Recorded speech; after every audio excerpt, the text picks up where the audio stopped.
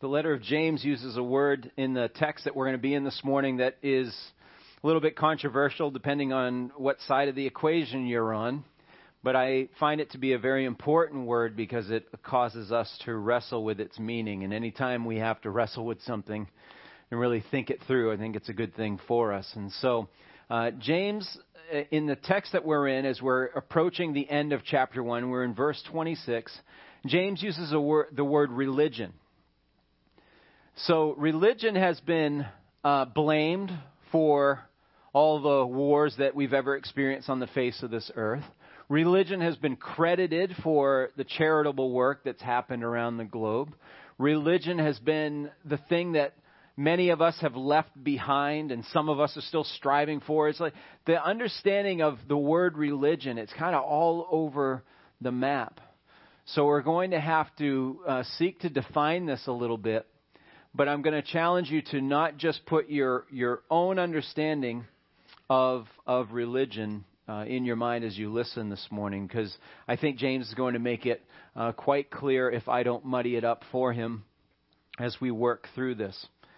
And what James is using religion for is what we would perhaps expect right from the get-go. It's those external performances, these acts of things like worship. You know, we know what that is. We come together corporately to worship. We just finished a portion of what could define worship. Worship could also be, our proclaiming our belief in the Lord out in the public square and those kinds of things. Fasting is one of those examples of something that people do as they approach their religion, and I intend to do more in 2018, a little more fasting maybe, just by putting that, sweet roll down or that kind of thing. I want to fast on desserts for that moment, or fast on seconds. That's what I'll do. I'll fast on seconds. But fasting is something that often people do to prove their devotion or their dedication to their religion or their God. Giving to the poor is certainly something that has gone part and parcel with religious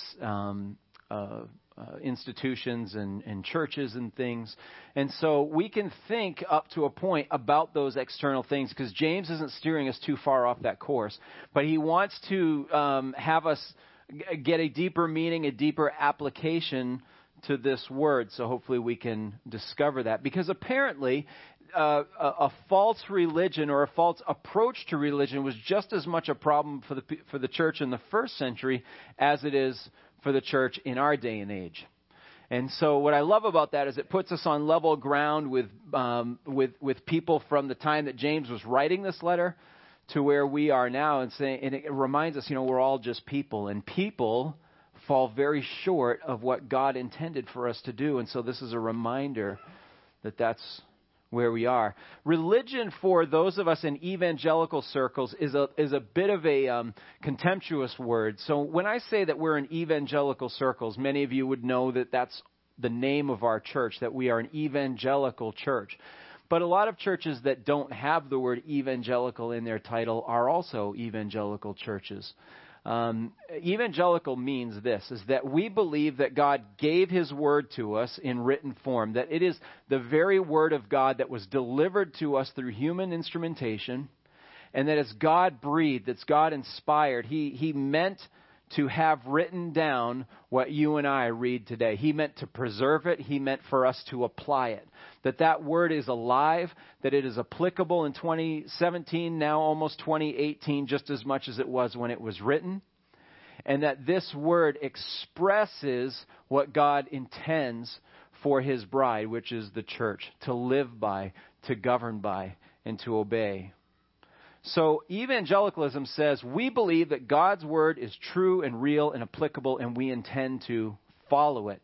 It also prompts us to share that word with those that don't believe. In evangelism, we share the word of God or the gospel of Jesus Christ that says Christ died to save sinners, of which all of us are, all of us are one.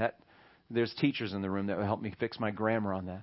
All of us are sinners, as the Scripture tells us, as we were born in sin. Before we could even really get totally rebellious. We were already born in rebellion. And so the gospel tells us that Jesus came to be the perfect sacrifice. That was God's plan. The people have wandered away from me. They have broken my law. They have offended me. Because I love them so much, I will send the connection that they need back to me. When I think of religion, as many of you probably do, what I think of is an effort. Religion is that thing that you and I are going to try to do, to work hard, to strive hard, to try to impress God, or try to at least not make Him send us to hell. God, I want to do enough stuff. We picture the scales of justice. I want to do enough to tip the scales that even though I don't expect to be the best guy or gal in the world, I want to at least be good enough that you'll say, all right, I know you made some mistakes. Shucks. You can come in. We want that much. And we also wouldn't mind it if other people noticed that we weren't the worst person in the world too. That's when the comparisons to Hitler come out. Well, I know I'm not perfect, but at least I'm not Hitler. So we want to be seen as somebody who can kind of move the scales a little bit. You know, we always love to say I'm not perfect. When you hear somebody say, I know I'm not perfect, wait for the but, and then the but is going to be a litany of self-justification. I know I'm not perfect, but I do this, this, and this, or I didn't do this intentionally, or whatever. So religion is our attempt to tip those scales so that God says, okay, it's good enough. In our understanding of God's Word, as evangelically minded Christians in our belief in God's Word, we know that those scales will never tip in our favor enough for God to just say, good enough. You'll slide now. That because God is so perfectly holy in a way that we have never had an ounce of relationship to, we have no idea what it means to be that pure, spotless, and sinful. Because like we said, from the moment that we said, wah, wah, we experience this gravitational pull to earth that is called our sin nature.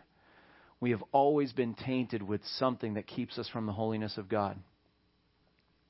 And so, because religion will never get rid of that, we believe that a relationship had to be formed. A rescue had to be sent. And when I picture religion, I picture that fire escape outside the building. You know, I picture, for whatever reason, when I picture brick buildings, I think of New York City or something like that. But, you know, picture one of those buildings, you know, in the Bronx, and the ladder isn't going all the way to the ground. And I'm like, okay, is that safe to jump from? It looks like it's, you know, still 20 feet off the ground, but they're not, and they're made for all of that. But picture a ladder that doesn't come down low enough, and you and I are told to climb it. And we're going, okay, so for one, I got to jump from this sidewalk to this ladder, and I'm going to keep missing the lowest rung every single time. Well, that's what religion is. Religion is you and I jumping and doing one of these kind of like the cartoons, and we just can't get that bottom rung to even get started on our climb up to the roof, or metaphorically what we would say, to get to heaven.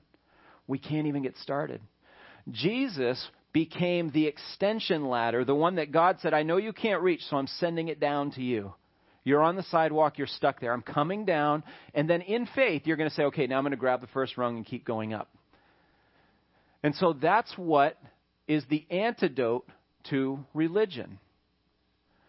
So in evangelical circles, when we hear the word religion, we instantly think of it in a negative context. It doesn't go far enough. It doesn't jump high enough. It doesn't get me on that ladder. It failed me. I used to be a religious person, and then I found Jesus. And that's the biblical way of looking at it. But I say all this to say James is going to use the word religion as though it's something to attain to, as though it's something for us to shoot for. Really what he means is something much deeper than just jumping and jumping and missing and missing. He means something much more. So let's see if we can take one verse. We're getting to one verse this morning in James. I intended for two, but my experience in the first service said we're getting through one. And what's interesting about that is really verse 1 and verse 2 are two different sides of the same coin. So we're going to look at, I don't know, what do you guys like better, the head side of the coin or the tail side? But either way, we're only looking at one side of the coin this morning. All right, so let's just take our first phrase in verse 26. James says, if anyone thinks himself to be religious. James is introducing a statement of self-measurement here. He's saying, if you think, you can almost hear the sarcasm in that, which I speak that language very, very well. It's my love language, you know. Sarcasm is my love language. So I hear it. I'm like, okay, James, you got me. You're about ready to drop the bomb because you said, oh, you think you're religious, do you? But this is really what he's saying. If anyone thinks himself to be religious, so that word thinks introduces a measurement. And if he is the one thinking, that he being you and me, then it is a statement of self-measurement. If you or I think that we're religious, and then stop. What I think James is introducing, I can't really come up with a great word. I don't like the phrase I come up with, so I'm going to over-explain it. I think what he's talking about is a self-determination. And the reason why I don't like that phrase, self-determination, is you and I think self-determination as, I'm going to get that job, I'm going to, finally get that girl, or, I'm going to, I don't know, any kind of determination. I'm going to win the race or something. But I don't mean it like that. I really think that it's more of a self-evaluation, more of a self-determining of what's really acceptable in my life. So if I say, I think I did enough, I think with that first jump, I got a hold of that bottom rung. I think I nailed it. Even though everyone on the outside is like, you missed miserably. You fell on your face and your nose is bleeding and you think you nailed it. But this is what we as mankind do. We self-determine for ourselves the standard that we need to reach, and then we tell ourselves what we need to tell ourselves to make us believe that we've reached that standard. So James is saying, if you think that you're religious, then we have to do some true measurement. Because once that self-determining value gets measured against the backdrop of eternity or against a greater measuring stick, everything has to change. You may have heard that phrase before, that Jesus is the true yardstick that we're supposed to be measuring our greatness to, because that's why the comparisons of Hitler come out, because we love comparing ourselves to somebody like that. Because Hitler existed, we all are fine in our own thinking. But when God says, no, wait, I've got Jesus here for you to look at, and he's perfect and he's pure, and all of your actions pale in comparison to him, then we say, okay, maybe I am missing that first rung of the ladder. And this word think brings us back to something James said just a few verses before. In verse 22, he says, prove yourselves doers of the word and not merely hearers who think they've done a good enough job and made it on their own, or who delude themselves. Remember a couple weeks back we talked about our own ability to buy our own lie? And how I was confessing to you that as a child I had practiced a lie so long that I actually believed it. So I have my own self-proving here that this really is something that's possible. Tell yourself a lie long enough and you will start to believe it. So James is saying, prove yourselves doers of the word and not merely hearers who are lying to themselves and then buying that lie hook, line, and sinker. So self-determination, this kind of phrase that I'm coming up with here, self-determination equals self-delusion, based on what James is saying here. Once you and I become the judge of what is acceptable for all of eternity, what we are buying is the most costly and drastic lie that we could ever stumble into. So back in verse 26, James says, if anyone thinks himself to be religious, yet does not bridle his tongue, but deceives his own heart, we're back to self-deception here, this man's religion, okay, so he's going to use, hey, if we want to talk about religion, I'll talk to you about true religion. If you think you're religious, the religion that you think you're exercising is actually valued at nothing. It's worthless. There is no value to it. In the end, it has been deemed to have no value whatsoever. And so what we have a tendency to do before finding Christ, and even sometimes living in that practice after finding Christ, is that we spend our lives earning credit with ourselves, ignoring the satisfaction of the reward giver, which is ultimately proven to be pointless, worthless. even more strongly put, if you follow the Scriptures, is proven to be death because it's separation from God. So what people should fear, what mankind should fear more than anything else, and we'll try to qualify this, but what we should fear more than anything else is spending our entire lives living for the satisfaction of our own laws. And I want to use that word on purpose. We do set our own code of conduct. We do set our own level of satisfaction, our own laws, instead of having pursued what makes the real and eternal lawgiver happy. This may not equate in our typical experience, but if somebody says, what makes God happy? You can respond with the Ten Commandments. As thou shalt not, as they are, to put it lightly. There's a whole lot of don'ts in the Ten Commandments. But God introduced those commandments to His people at the right time to say, if you want to know where I'm coming from, this is what you need to do. And not only do you need to just kind of dance around the application of it, you need to nail it perfectly. If you want to put a smile on my face, you're not going to falter on any of these things. And then He introduces the list. And the list, as we paraphrase it, sounds like this. That you're to have no other gods before me. Very similar, but with some variation and differences, is don't go around carving little wooden images and empty, vain little dead small g gods or anything. No idols. Don't use my name in vain, which is more than just curse words, but actually just dragging His name through the mud, not showing it its proper respect, not holding it in reverence. Honoring your father and mother, which is, my life verse for my kids. Just kidding. One of my favorite passages. I've memorized it since I was a parent. Don't kill. Do we need any explanation on that? Don't commit adultery. Don't steal. Don't lie. Don't covet. God lists all of those things. You want to make me happy? Do all these and do them perfectly. And to prove that they couldn't be done perfectly, because I really do believe that's kind of the key to the whole thing, is that as much as it reveals what God cares about and who He is, and we'll talk about that in a second, what it ultimately revealed is that you and I were never able to do all 10 of these perfectly. Pick 3 or 4 and say, have I ever done any of these perfectly?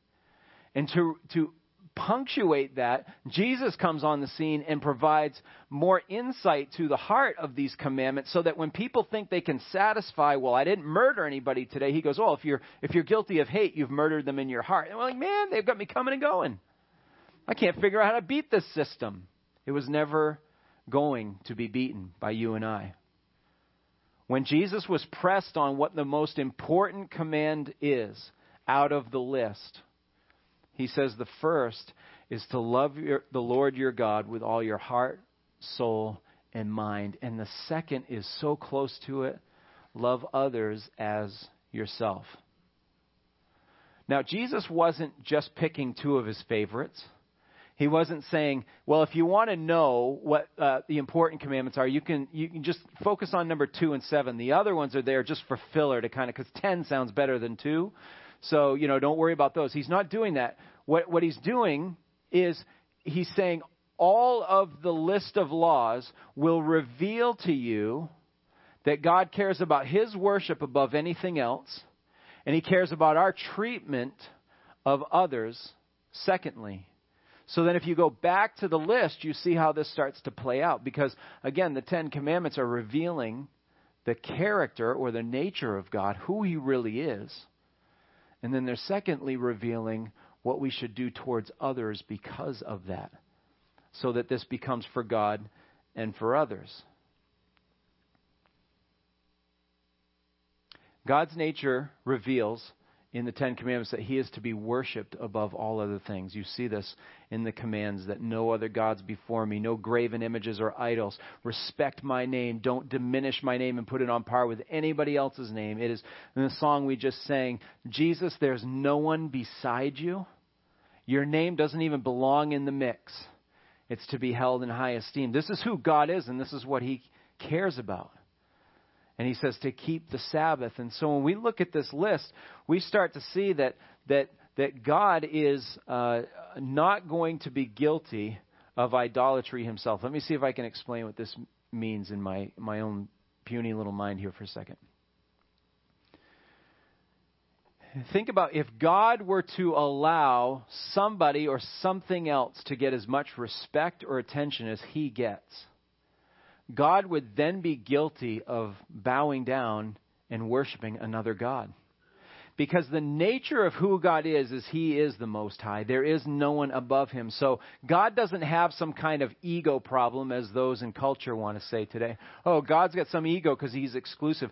God is exclusive. It is his very nature. There is no one beside him. There is no one above him. And so his commands reveal his nature. The commandments reveal that he is to be revered and worshiped and respected and set apart. But also God's heart leads us to show our love for him in how we treat others, beginning with how kids treat their parents, also continuing with the fact that we don't kill each other, we don't steal from one another, we're not lying to take advantage of you, we're not coveting or desiring something that you have that I don't have or anything like that. Instead, what we want to do is say, God, because you are holy and reverent and above all things, I'm also going to treat others as though I believe that. So Jesus said the most important commandment is to love your Lord your God with all your heart, soul, and mind. And the second is so close to it, to love others more than yourself. If you and I continue to work in our religious efforts to do the things that we think are valuable, but they don't accomplish the two primary commands that Jesus is laying out for us, then our religion is going to be deemed worthless.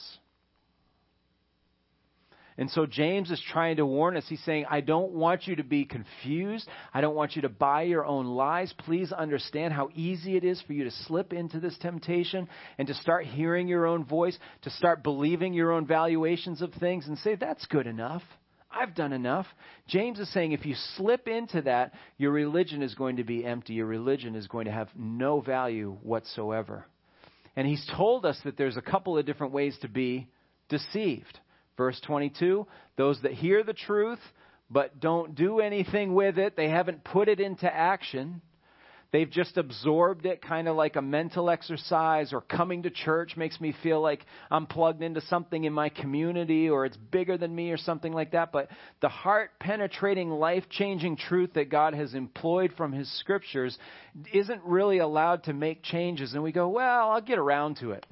That's what 2018's for, instead of doing with it now what God is putting in our hearts. That person is guilty of self-delusion. That person is guilty of buying their own lie and deceiving themselves. And then he also says, but the same person, the one who thinks they're religious, but doesn't control his own tongue, does not bridle his own tongue, is deceived.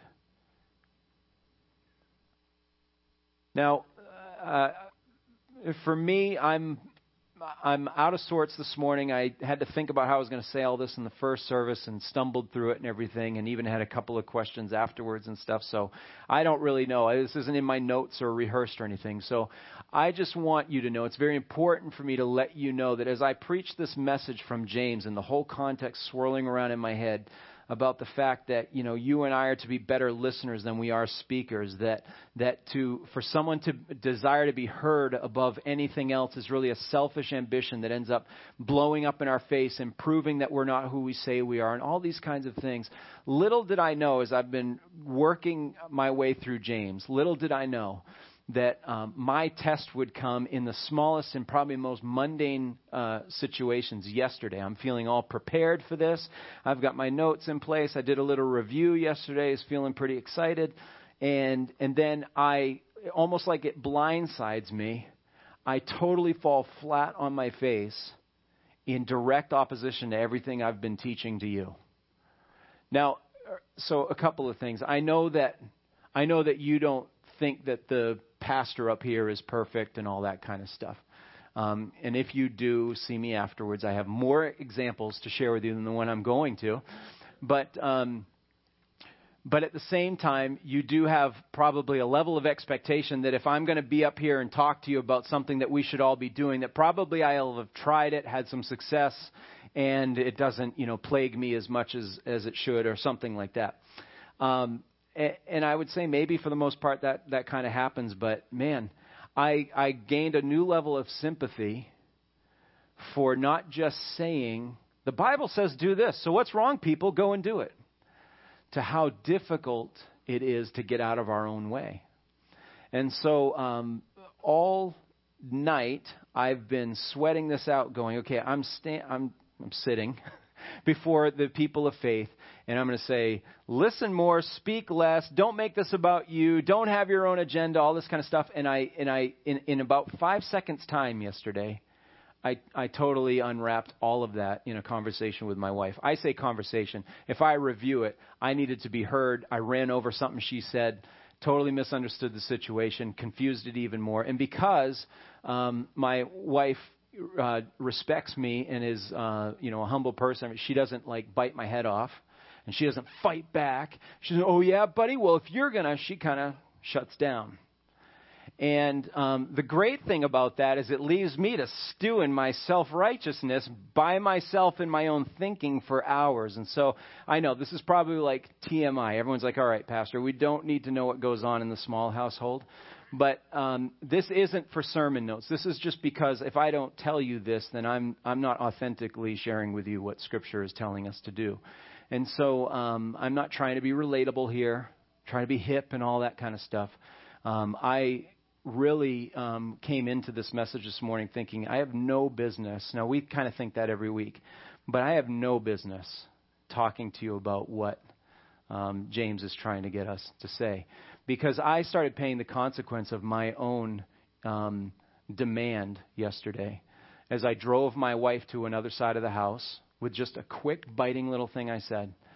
And I don't say this to brag, but we don't have tension really in our marriage. And I really sympathize yesterday with some of you that do, because I'm sitting there for hours going, okay, I'm in my corner, she's in hers. I have no willpower or no energy, so I think, to break the ice, to confess I'm wrong. I'm just stuck. And she's probably feeling the same way. And the longer I'm stuck, I'm like, she's going to figure it out that I was right. She's going to figure it out. She's going to...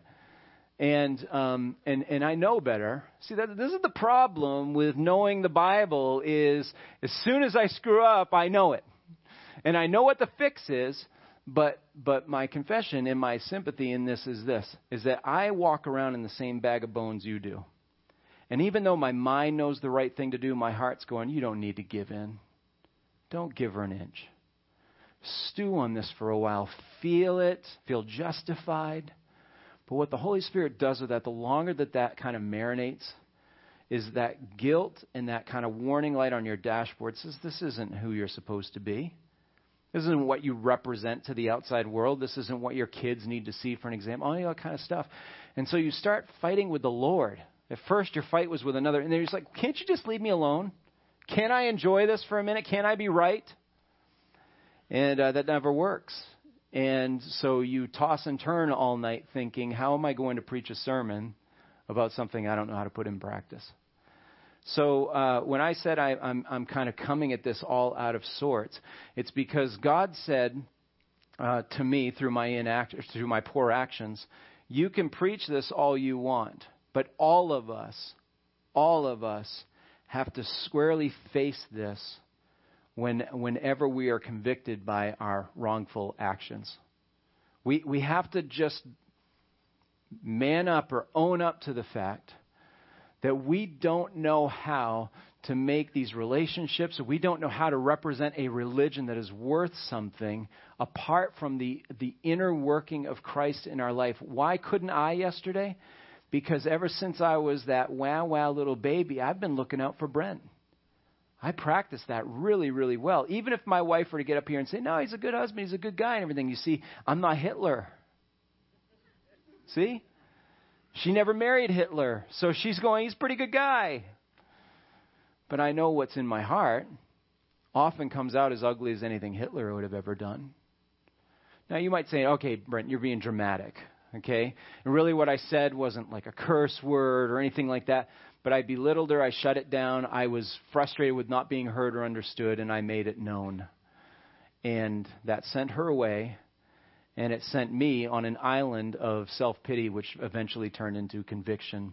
Now, if you're into Lifetime movies or Hallmark and you need the conclusion, I understand the ladies in the room are like, tell me you fixed it. Tell me you got flowers. I didn't. I didn't have time because I had to come and do the work of the Lord this morning. No, in all honesty, seriously, I did have to confess and apologize. And just before first service, because I'm sitting there going, okay, I've done my part, but I still, if it's not right, it's not right. And fortunately, she sent me a message back, thanked me for the note. We're good. We fixed it. So I thought I said that in the first service, and then a woman after service, tell me you apologized. So, yes, I definitely did. Okay, I say all that to say this. We opened up a verse a couple weeks back from Proverbs 10:19 that says this. When there are many words, transgression is unavoidable. But he who restrains his lips, James just told us, he who bridles his tongue is wise.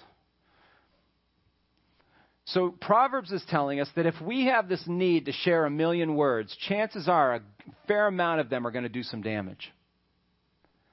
So what I find very interesting about James' instruction that he who doesn't bridle his tongue is guilty of a worthless religion, he doesn't even say he who speaks about nasty things, or he who swears constantly, or he who speaks venom. He simply says he who doesn't control his tongue. And Proverbs seems to be saying, if you feel the need to share a lot of words, what if 75% of what you just said was actually on the mark, was actually true, was actually whatever, but you just couldn't stop? Chances are the other 25% is going to be undoing everything that you just started off with for that first 75%. This is the problem that we get ourselves in.